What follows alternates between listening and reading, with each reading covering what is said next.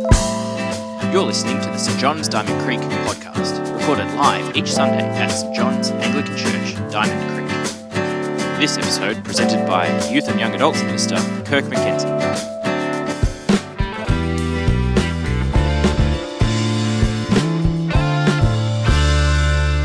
Set the scene. Just want to reminisce a little bit about my school days. Used to play this game with my friends when we were walking to or from school. I didn't have a name, but if you were to give it a name, it would be called I'm Better Than You. And the way it worked was that it was one person's job to start a sentence, I'm better than you because, and give you a reason why they were better than you, and then you had to respond with a reason that you were better than them. So, my tall friend would say something like, well, I'm better than you because I'm tall and I can reach stuff off shelves that you can't reach. And I go, no, I'm better than you because I'm short and I don't bang my knees on the table every time I get up, and I can sort of easily fit on the bus and I'm not smashing my knees into the seats in front of me. Or it could be like, a blonde friend would say, well, I'm better than you because I'm blonde and I read somewhere that blondes have more fun. And another person might chime in and go, well, I'm better than you because I barracked for Richmond and they just won the grand final.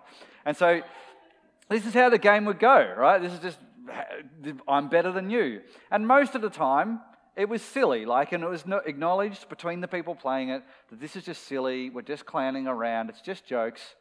But every now and then, someone would bring out an I'm better than you line that was a bit more serious, that made you feel like they really did think they were better than you, and here's the reason. And of course, how would you respond? With the reason you believed you were better than them. And so it did get quite intense and did become as a bit of a competition at times. Well, in today's passage that Teresa just read for us from Luke chapter 18, I encourage you to keep it open. There are two men, and one of them seems like he's up for a game of I'm better than you. So what I want to do is look at these two guys in the story and see what we can learn from them. Both of them have come to the temple to pray. So there's some sort of prayer meeting that's going on, and so they're ready to talk to God, both of them. One is a Pharisee, which is a common word in the New Testament, and a Pharisee is a Jewish leader in the time, and he probably knew a lot about the Bible, at least the bits of the Bible that had been written up until that point, and he probably would have been fairly well respected by people who go to prayer meetings, because he was a religious leader and sort of known for that sort of thing. And then we have the tax collector. Now, a tax collector would be one of the least popular people in the city, because they were basically, they took money off you. That was their job, to take money off you, to collect tax. So you're not popular to start with, but they're also known for lying and cheating. They were not considered to be trustworthy. And what's more, they were working for the enemy.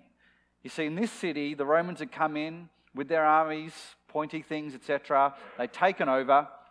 So if you were a tax collector, you were working for the enemy government that had came over and killed people and taken their homes and all this sort of thing. And so you were just, you betrayed your people. And I can't really think of a modern day example of this. Melbourne's not really been invaded by a big army or anything like that. So it's like, all right, how does this work? Footy. Well, it's footy, right? Lots of footy happening this week. So I thought of my old mate, Travis Cloke. So Travis Cloke used to play for Collingwood, and he wore the black and white, and he kicked a lot of goals for Collingwood. He was a very good player for Collingwood. End of last year, he said, you know what, Collingwood, I don't want to play for you anymore. I want to play for the Bulldogs, which is a team that I barrack for. And so that all happened in the trade period and so on. Cloke went to play for the Bulldogs, and funnily enough, the first game of the year, the AFL scheduled the Bulldogs to play against Collingwood. It's an amazing coincidence. And so I was at the game, and I've just got a little clip of how people responded to Travis Cloke when he was lining up for his first shot on goal. Let's have a look. Colin Pelly now, open forward into the ground. Have a look at this. Cloke's there, beats Reed. He thought about playing on, but he is a massive kick of the footy. Listen to the crowd. Look at the supporters. They're angry. Cloke has never been under this much pressure. But the Dogs will say, As long as they keep winning, it doesn't matter. Travis Cloke, how much he would love this. Very close to the man on the mark. He's mongreled it, but he's got it. Have a look at this. Look at the dog skin around the big man. A famous name. Just wanted to finish on Joffa, sort of like, oh. Okay, so that's probably the closest, equivalent I could get to tax collectors in just the boo. Like, I was there. That's the loudest boo I've ever heard. But just this like idea of this guy's betrayed us. He's gone to play for the enemy. And tax collectors would have been considered like that in a much more serious way. And people treated them very badly. So already, with the Pharisee and the tax collector, we've got two very different people at the meeting. Then they stand in very different places. So the Pharisee stands right at the front. Can one of the tech team close that? Because it's about to come around and smack me in the face. Where was I? What was I talking about? The guy standing at the front. And he was well lit. And standing by himself, he would have been easy to see, easy to hear. The focus on him at the front of the prayer meeting. The opposite happens with the tax collector, who stands all the way near the back. In fact, if you got there before him, you might not even notice that he came in, or you might have told him to go to the back because he's a tax collector and you don't like him and you don't want him to sit near you. So he's at the back, and he's also, he's got his head down, so he's refusing to look up, and he's beating his chest, which in those times was a sign of regret, that he was upset about something. So if you or I were at this prayer meeting, you would have gone, these are two very different people, and they're behaving very differently at this meeting.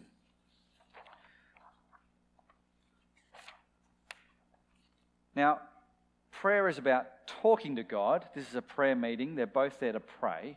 So what do these blokes say to God? Like, what's the focus of their words?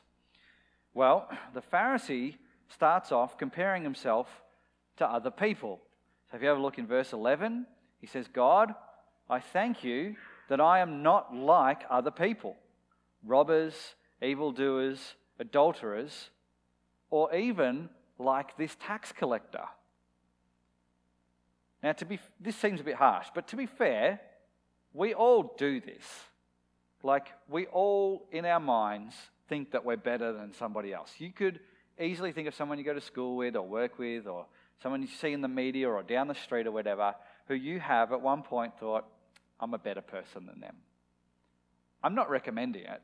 It's not a good thing to do, but I would say every person in the room's done it.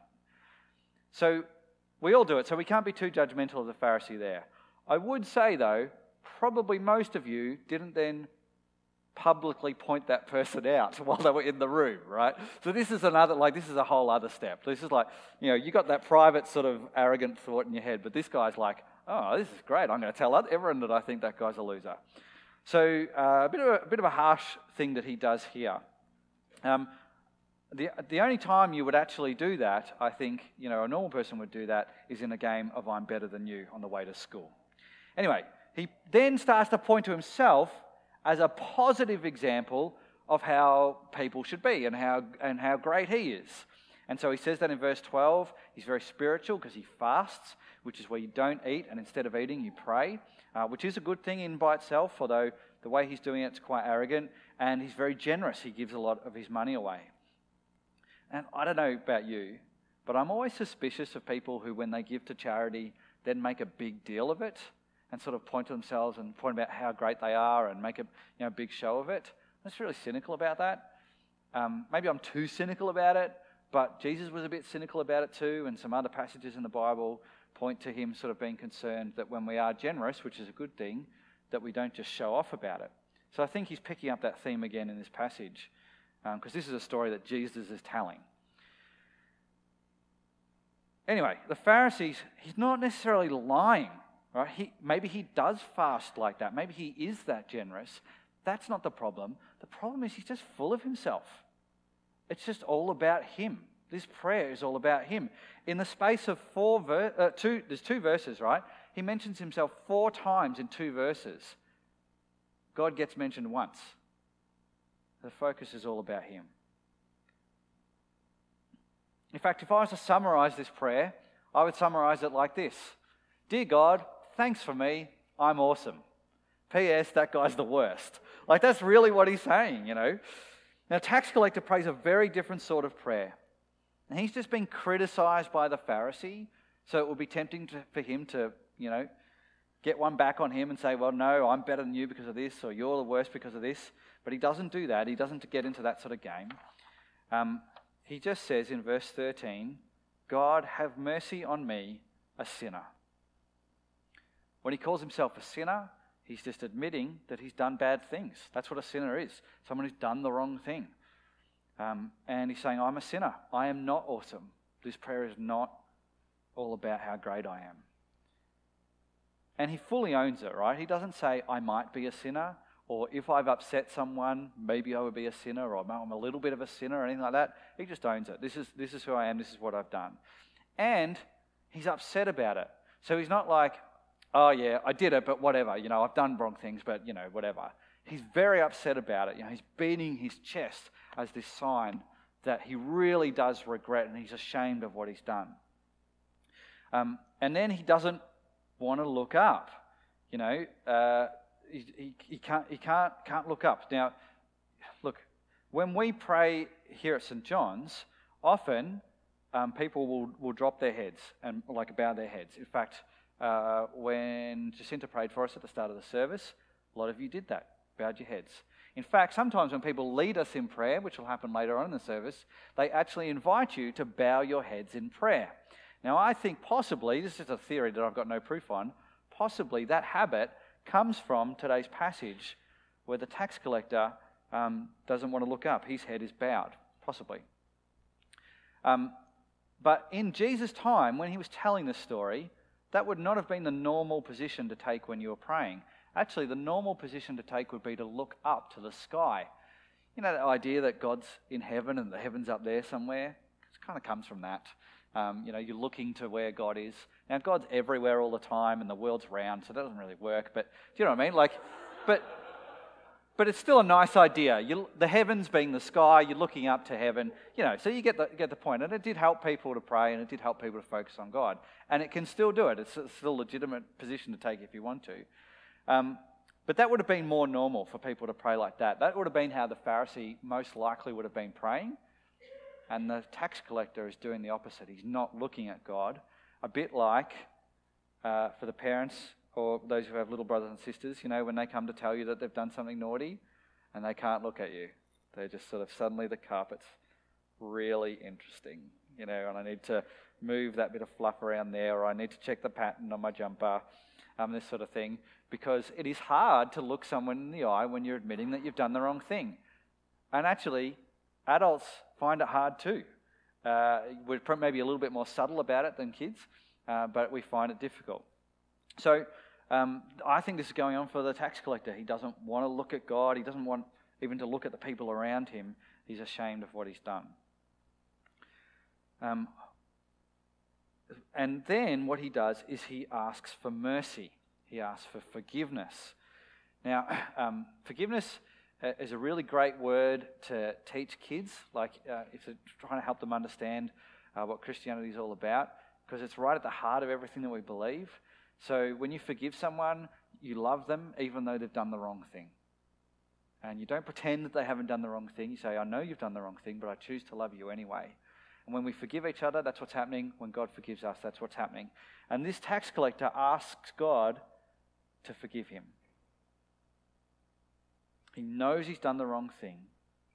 Ask God to love him anyway. And that's it. He doesn't then go and say, oh, by the way, though, God, there's somebody worse than me over there. That's it. That's where it ends.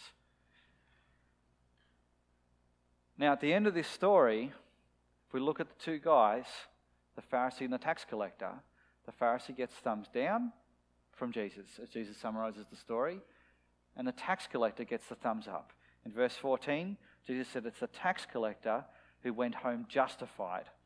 Justified means you are right with God. Now, I've got a question for everyone. Given that that's Jesus' conclusion, that the Pharisees gets a thumbs up, the tax collector gets a thumbs up, Pharisee gets a thumbs down, Who feels good about that? Anyone feel good about it? I do. A few people are like, oh, what's he getting at?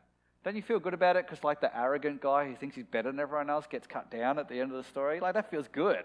Like that's the way a lot of good stories go, is the really arrogant person at the end is humbled. And so we're meant to go with that, and we're meant to feel that from this story, absolutely. But there's more to it than that.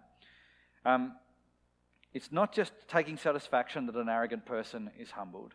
It's also, that's only half the issue. Jesus says in verse 14, for those who exalt themselves will be humbled, and those who humble themselves will be exalted. So when you exalt something or someone, you're holding it up as very important.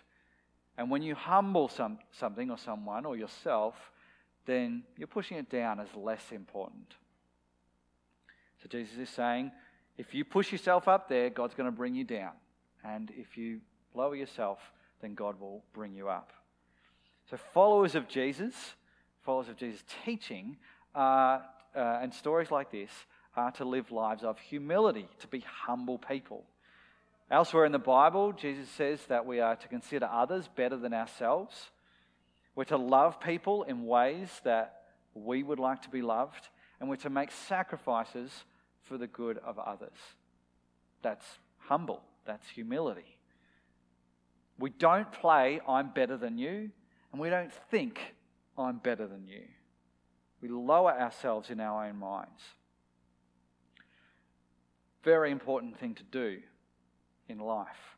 But I also want to warn against false humility, which Christians are particularly good at.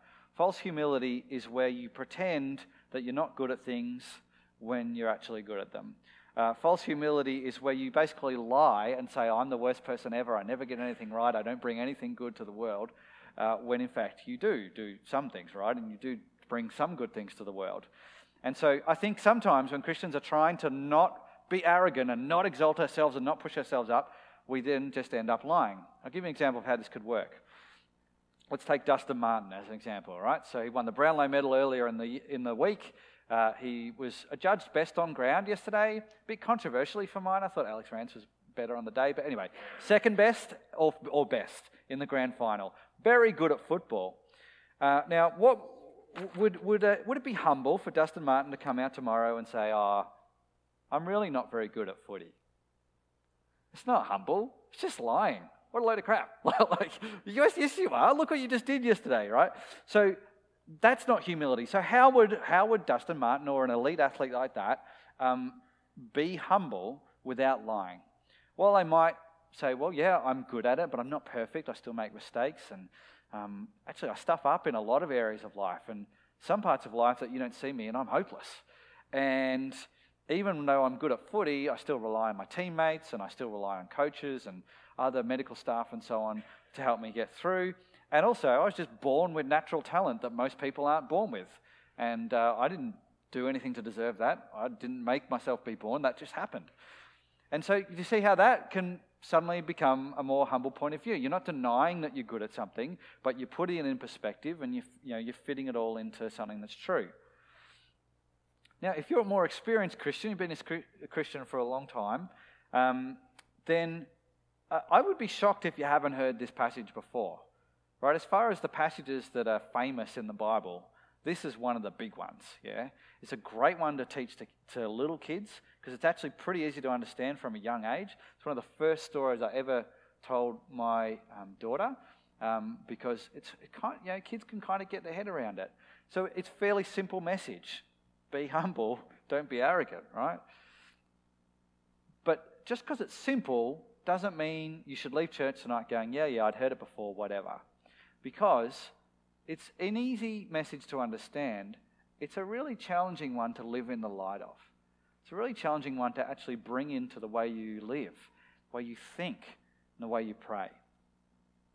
And actually, I find as I get older, I became a Christian before some of you were born, right? So as I get older, I think it's actually more tempting to become arrogant because you have more experience than people who are younger than you. And so you've got a bit more wisdom and you sort of know how some things work. Younger people sort of still work it out, but you're getting a bit older and you're like, how stupid they're not really working that out very well. And if only they knew what I knew, then... But that doesn't make you better, it just makes you more experienced. For those of you who maybe lead a life group, often when you go in and you lead a discussion about a passage in the Bible, you will probably or possibly be the most informed person on that part of the Bible because you've done a whole bunch of preparation, and because you're the leader, you're probably more experienced in your faith than some of the people in the group. Does that mean you're better than them? No. It's just your good fortune that you have that experience at your point in life. So actually, I think that possibly this could get harder to be humble the longer you are a Christian. And it's something that we need to make sure that we work on as we grow in maturity. So please don't switch off and think, I've got nothing to be challenged by because it's a simple message. And also, I would say humility, not that popular in our culture at the moment. I guess it's respected a little bit, but mostly you're expected to pump yourself up. If you think about a job interview, humility doesn't go down that well. I'll give you an example. I went for a job interview at a chip shop, right? I needed a part-time job. The chip shop down the road had a sign in the window. I was like, I'll go in. And I tried to answer his questions in the interview truthfully and humbly, right? I'd recently become a Christian and I was trying to do this. And he got really annoyed with me that I wasn't pumping myself up. I gave myself a 6 out of 10 for cleaning. I had all these categories I had to give myself a score for. And I was like, I guess I'm clean, but I don't know what chemicals to use or which brush to use there or whatever. I've got no idea. I've never worked in a place like this. And he was kind of annoyed that I hadn't given myself a 9 and really pumped myself up. He's like, come on, encouraging me to lie about myself and to push myself up. So you might come across this as you apply for a job and this sort of thing. The temptation is to not be humble. And so when we are, we're pushing against the trends of our culture and what people expect from us. Okay, lastly, what does this story teach us about God? Jesus is telling the story. He wants us to learn something about God from this story. Well, it's very clear from this story that God does not keep score. He's not watching everybody, tracking the good things you've done or the stuff-ups you've made, and putting you into category of good person or bad person. A lot of people think this is the way God works. That teaching is not in the Bible. It's not there. Jesus completely, goes against that teaching. He hates that sort of teaching. Logically, if God is real and the Bible is true, then God sees everything that we do and hears everything that we think. And he knows that we get up to some horrible things in our minds. Maybe we've got our actions a bit under control, but in our minds, we're doing shocking things. So God knows all that. Nobody's going to get into the good person category. It's not how it works. That's why he sent Jesus, to deal with that sin, to deal with all our stuff-ups, to deal with all our weaknesses. That's why Jesus died on the cross, so that everyone who puts their trust in Jesus will have their sin wiped away. It's not an issue. Sin replaced by love. We can receive God's love because the sin is out of the picture. He did that for tax collectors 2,000 years ago. He does that for people playing I'm better than you in 2017. And everyone in between. Jesus is giving us a really good glimpse of why he was on earth in the first place, why he rose again in the first place by telling this story. And what God wants us to do is to remember this when we pray. Prayer is not a performance proving how spiritual you are. Again, I think we picked this up from TV, that people who are good at prayer, somehow they talk like Shakespeare, or they've at least got a Spanish accent or something. They're kind of cool in that literary sort of medieval way. And look, so that's fine. If you've got a Spanish accent, great. But just as pleasing to God is an honest, simple prayer like was prayed by the tax collector. It just hangs it all out there. It's not eloquent. It's not a long speech. It's just simple, straightforward. I think we need to embrace that sort of prayer as much as we possibly can. Honesty, seeking God's forgiveness, admitting our own sin. These are the things that please God. And what's great about it is as we humble ourselves and we admit before God that he's great and we're not, that actually Jesus says that is when God starts to lift us up. That's when he really blesses us. That's when he starts to give us a sense that that we have this great purpose in life, and he wants to give us good things. So it works in a really nice way. You won't have a good prayer life if you think of it as a performance. It'll be a frustrating, stressful experience for you when you pray. But you will have a great prayer life if you just talk with God honestly, remembering that he loves you and that he forgives everything that you've done that is wrong. What I want to do now is give us an opportunity to do the type of prayer that the tax collector does, which is like a confession prayer. There's going to be some words on the screen. I'm going to invite you to stand while we do this. So you want to stand now. There'll be some words on the screen that we can say together. And then I'll finish the prayer with, I'll read some stuff. So your words will be in yellow. We'll all read that together. My words will be in white. But between that, I'm going to leave some space for us, just for you to let it sink in, just like not move past this quickly. To let the reality of the confession that we're making sink in. If you start feeling emotional, don't push that emotion away. The positive example we have is the tax collector who does feel emotional about his sin, and that's all good. You might even want to, as we pray, put your hand across your chest, just as a symbol of the regret for your sin. It's going to be hard to put your head down while you're reading the words, but when we finish reading the words together, you might want to put your head down and have that part of your posture as well. Now, where we might have some visitors with us tonight, you don't have to do this. It's not compulsory. Nothing that we do at church is compulsory. You're welcome just to stand and listen to the prayer and sort of see what's going on. But if you'd like to be a part of it, then we'd really welcome you to do that. So let's have a look at these words on the screen. Let's pray them together. God of all mercy, we humbly admit that we need your help. We have wandered from your way. We have sinned in thought, word, and deed, and have failed to do what is right. You alone can save us. Have mercy on us. Wipe away our sins and teach us to forgive others. Bring forth in us the fruit of the Spirit, so that we may live the new life to your glory. This we ask in the name of Jesus our Saviour. Amen. I'm just going to leave a long pause now for us to just reflect on that prayer.